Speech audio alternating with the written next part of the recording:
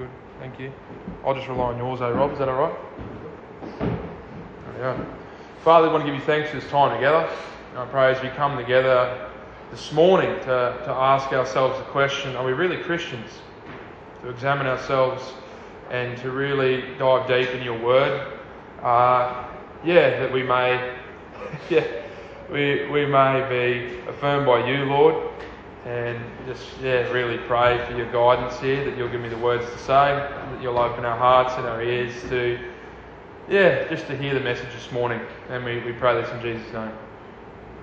So today we are exploring a question which I imagine a lot of us here today would ask pretty frequently. And the question is, am I really a Christian? Now, I don't mean me personally, okay? You can sit there and have a crack at me if you like, but as I'm talking today, I want you to look inward for yourself and ask yourself this question. Am I really a Christian? It's a pretty tough question, but as we ask this question together today, we're going to explore God's Word to get a better understanding of why it is important for us to ask this question. So I'd like to read, or start with 2 Corinthians chapter 13, verse 5 to 8. I'll give you time to find that. So if you've got your Bibles, just open them up, chapter 13, verses 5 to 8. There you go. Examine yourselves to see whether you are in the faith. Test yourselves. Or do you not realise this about yourselves, that Jesus Christ is in you? Unless indeed you fail to meet the test. I hope you will find out that we have not failed the test. But we pray to God that you may not do wrong. Not that we may appear to have met the test, but that you may do what is right, though we may seem to have failed. Just to verse 7, sorry, sir. So as we explore this today, I'm going to separate this into 3 groups of people, okay? And we'll explore all this together. First being non-Christians who need to hear and believe the gospel. Religious people who need to be brought to a point of crisis. And Christians who need an assurance of their faith. So we've got non-Christians, religious people, and Christians. So non-Christians, as we go into exploring this question, everything is based around this question, am I really a Christian? So we're going to just keep exploring that together. Non-Christians, believe it or not, don't actually ask themselves that question. It'd be a bit of a silly thing for them to ask, am I a Christian? I don't know. They don't care. For non-Christians, God isn't real. They just reject God completely and replace Him with other things. We can list off a few. They replace Him with money, with sex, with family, alcohol, their job, their belongings. But the trouble is, the thing that they don't realise is that it is only God who can truly fulfil that need to feel loved, to be satisfied in their work, in their home life, content with their money and their belongings. It's also really confronting. One thing that I remember when I was a non-Christian that I actually chose not to even think about that much, but was the coming judgment. I never gave it a second thought, but Hebrews 9:27 to 28, if you want to find that in your Bibles, I'll just quickly mention it here, says that there will be a judgment on those who are not eagerly awaiting Christ. There is a judgment awaiting them.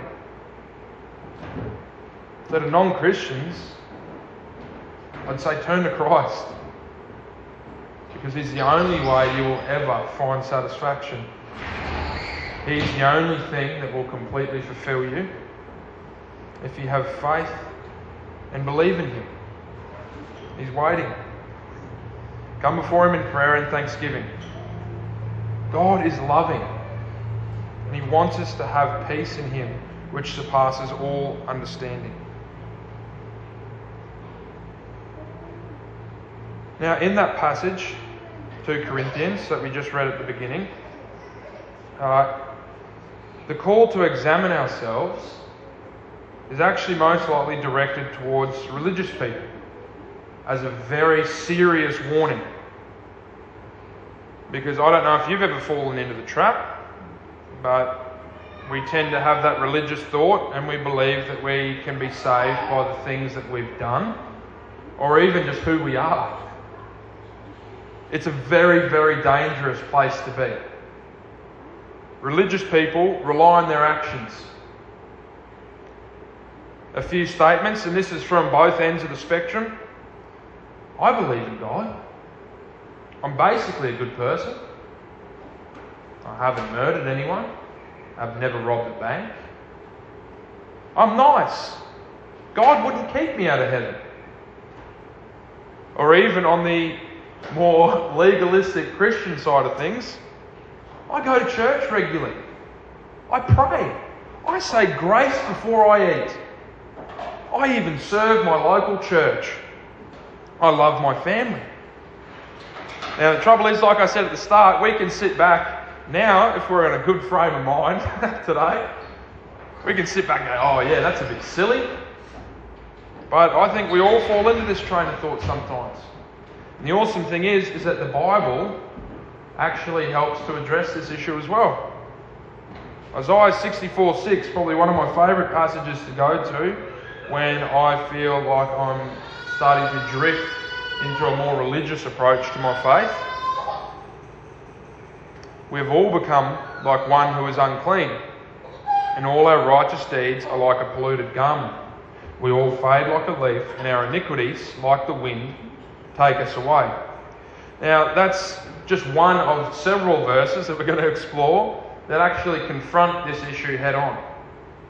Because for religious people who believe their actions are great and that they are saved through their works and that they are more than the person in jail, the person down the street, more than their colleagues,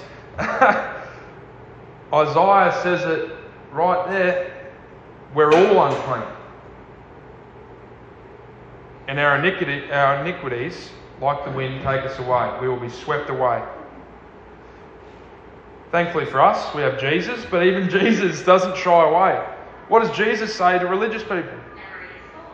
We see in Luke chapter 18, if we want to turn to this one together, this would be good to read together. Luke chapter 18, verses 9 to 14. This is the parable of the Pharisee and the tax collector that Jesus says to the religious leaders. Let's read it together. He also told this parable to some who trusted in themselves that they were righteous and treated others with contempt. 2 men went up into the temple to pray, one a Pharisee and the other a tax collector. The Pharisee, standing by himself, prayed this: God, I thank you that I am not like other men, extortioners, unjust, adulterers, or even like this tax collector. I fast twice a week. I give tithes of all that I get. But the tax collector, standing far off, would not even lift up his eyes to heaven, but beat his breast, saying, God, be merciful to me, a sinner. I tell you, this man went down to his house justified rather than the other. For everyone who exalts himself will be humbled, but the one who humbles himself will be exalted. Jesus criticises those who rely on themselves and their own actions. We'd be lying to ourselves if we say that we don't fall into the religious trap sometimes. I can recall times in my life where I've actually thought, at least I'm not like that tax collector, that alcoholic, that unfaithful husband, that abusive father. The trouble is, although on the surface these people may seem far more evil than ourselves, our sin in God's sight is exactly the same. We have all fallen short. We are all in desperate need of Christ's saving grace. I want to emphasise here, there is absolutely no salvation through religion. There is absolutely no salvation through religion. Christ goes on. He confronts these people quite a bit.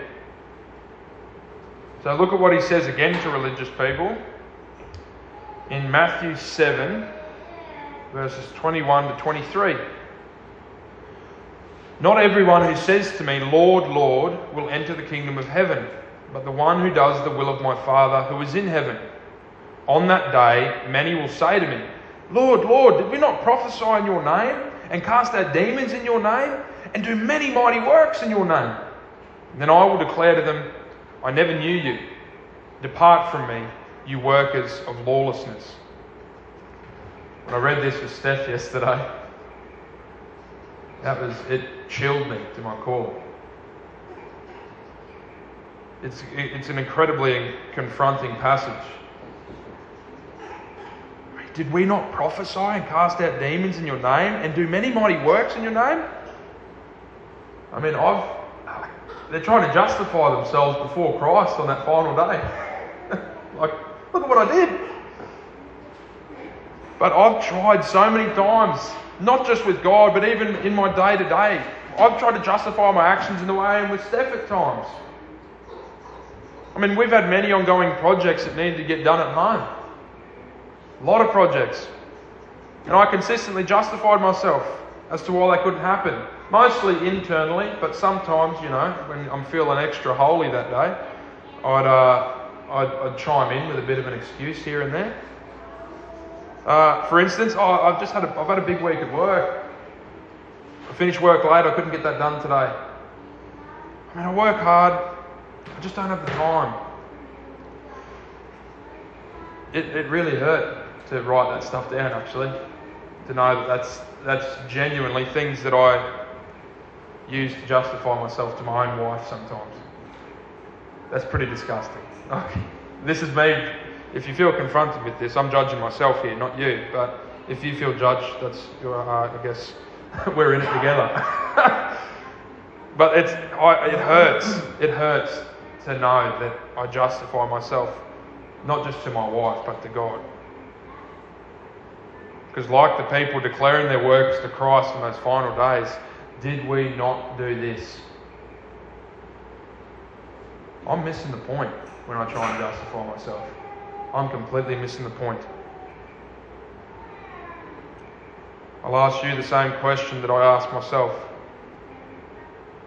Will you stand before Christ on those final days and say, Lord, Lord, see what I did? Or do we approach the throne, as the writer of Hebrews says in chapter 4, verses 14 to 16? Since then, we have a great high priest who has passed through the heavens, Jesus, the Son of God.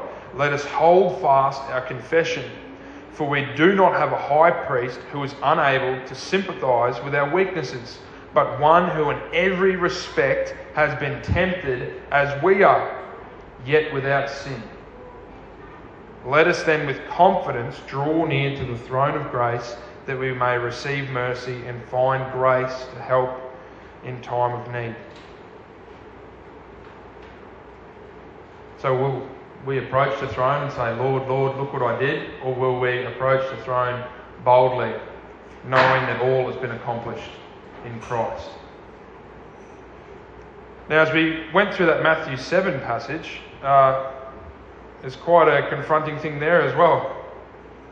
The one who does the will of my Father who is in heaven. Steph and I, as we read this, asked ourselves, what is the will of the Father? What is it? Well, if we turn together to John chapter 6, verses 28 to 29, we'll see, then they said to him, this is religious leaders talking to Jesus, what must we do to be doing the works of God? Jesus answered them, this is the work of God, that you believe in him whom he has sent. And if we turn to 1 John chapter 3, verses 23 to 24, and this is his commandment, that we believe in the name of his Son, Jesus Christ, and love one another, just as he has commanded us. Whoever keeps his commandments abides in God, and God in him. And by this we know that he abides in us, by the Spirit whom he has given us. So to the religious person, beware. we are very clearly called here. Our salvation isn't from self-justification, but in believing in Him and in the one He has sent, Jesus Christ. And then to love one another and abide in Him. Then we come to Christians. Why do Christians constantly ask this question? Am I really a Christian? Why do Christians doubt that they are saved? Does it make us non-Christians if we feel unsure? If something were to happen, or Jesus were to come back right now, would I be saved? Would I go with Him? How about if Jesus were to come back when I'd just gotten frustrated? Got me frustrated with my kids, with my wife, at that driver of the car in front of me, who decided to speed up when an overtaking lane finally opened up. Good on you, bud. In that moment, am I saved? When nothing is going right today, and I am just filled with anger, am I still saved? Am I still a Christian? If you are a Christian here today, you should be encouraged when this question comes up, not discouraged. Because as we read at the beginning in that 2 Corinthians passage, we are called to examine and test ourselves. Non-Christians don't ask if they are Christians or not. Religious people are confident because they base their salvation on themselves and their own actions. But was Christ's death worthwhile if we aren't sure? Christ's death would mean nothing if we just relied on how we feel about our sin or our righteousness on any given day.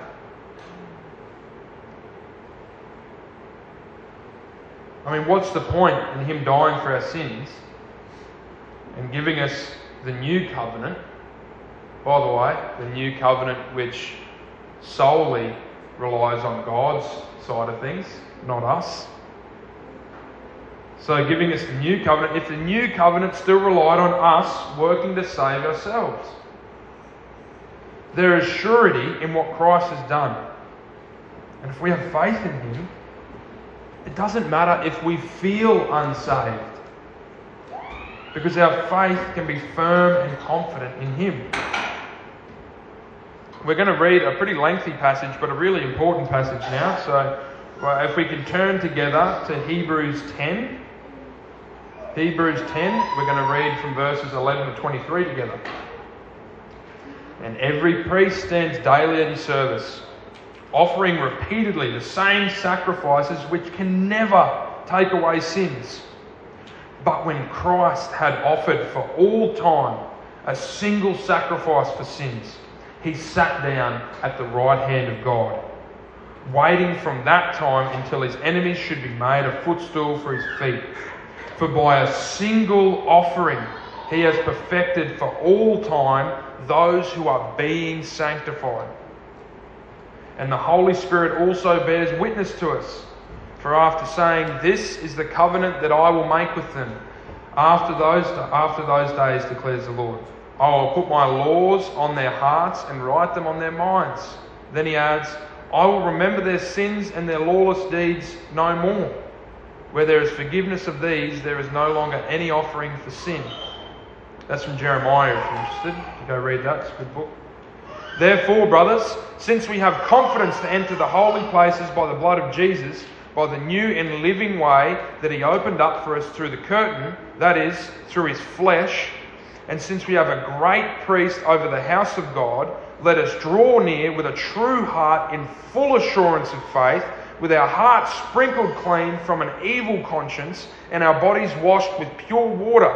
Let us hold fast the confession of our hope without wavering, for He who promised is faithful." Our confidence is in He who promised. Our confidence is in He who promised and is in He who is faithful. So when Christians ask, "Am I really a Christian?" I think in those moments what we're really concerned about is, are we really saved right now? And from reading Hebrews, we can see if we believe in Christ and we have a genuine faith in Him, we are saved. And we can be confident in this because it's not from ourselves. Hebrews also addresses the topic of our sin in verse 14. For by a single offering He has perfected for all time those who are being sanctified. That conviction of sin is a sign of the Holy Spirit's work in our hearts rather than the lack of salvation. We are completely perfected in Christ, but we are still being sanctified. So praise God that we have His Spirit.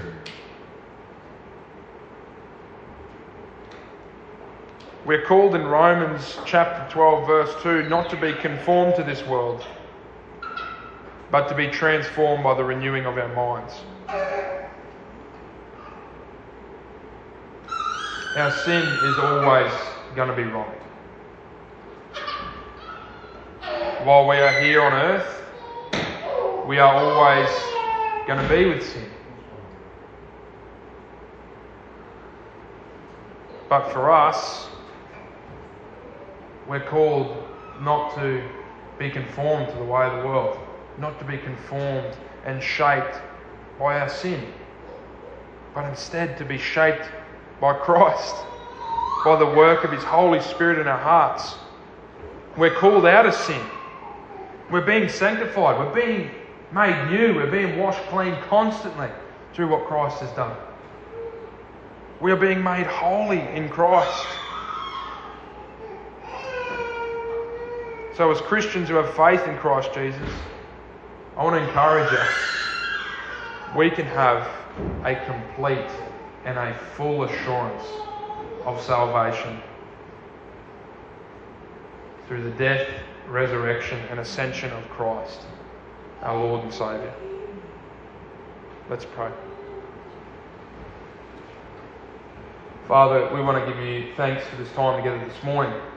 We are incredibly grateful for Your word, Lord, and the way in which It can mould us and teach us, and even reveal to us, Lord, the perfection of Your character and Your love towards us. We thank You, Father, that although we continue to live with sin here, that You have sealed us with Your Holy Spirit, that You have given us so much grace and mercy, and revealed to us Your wonderful Son, Jesus Christ. I pray for each of us here today, Father, that You will speak to us by Your word and by Your Son, that Your Holy Spirit will soften our hearts towards You, that we will lean heavily against You, Lord. That if any of us here today, including myself, throughout the week, throughout the rest of our lives, continue to fall into the trap of religious thinking, of justifying ourselves by our actions, that You'll reveal to us in those moments that Christ is enough, that Your grace is sufficient for us. We thank You, Lord, for Your mercy towards us. I want to give You thanks and praise, Lord, in Jesus' name. Amen.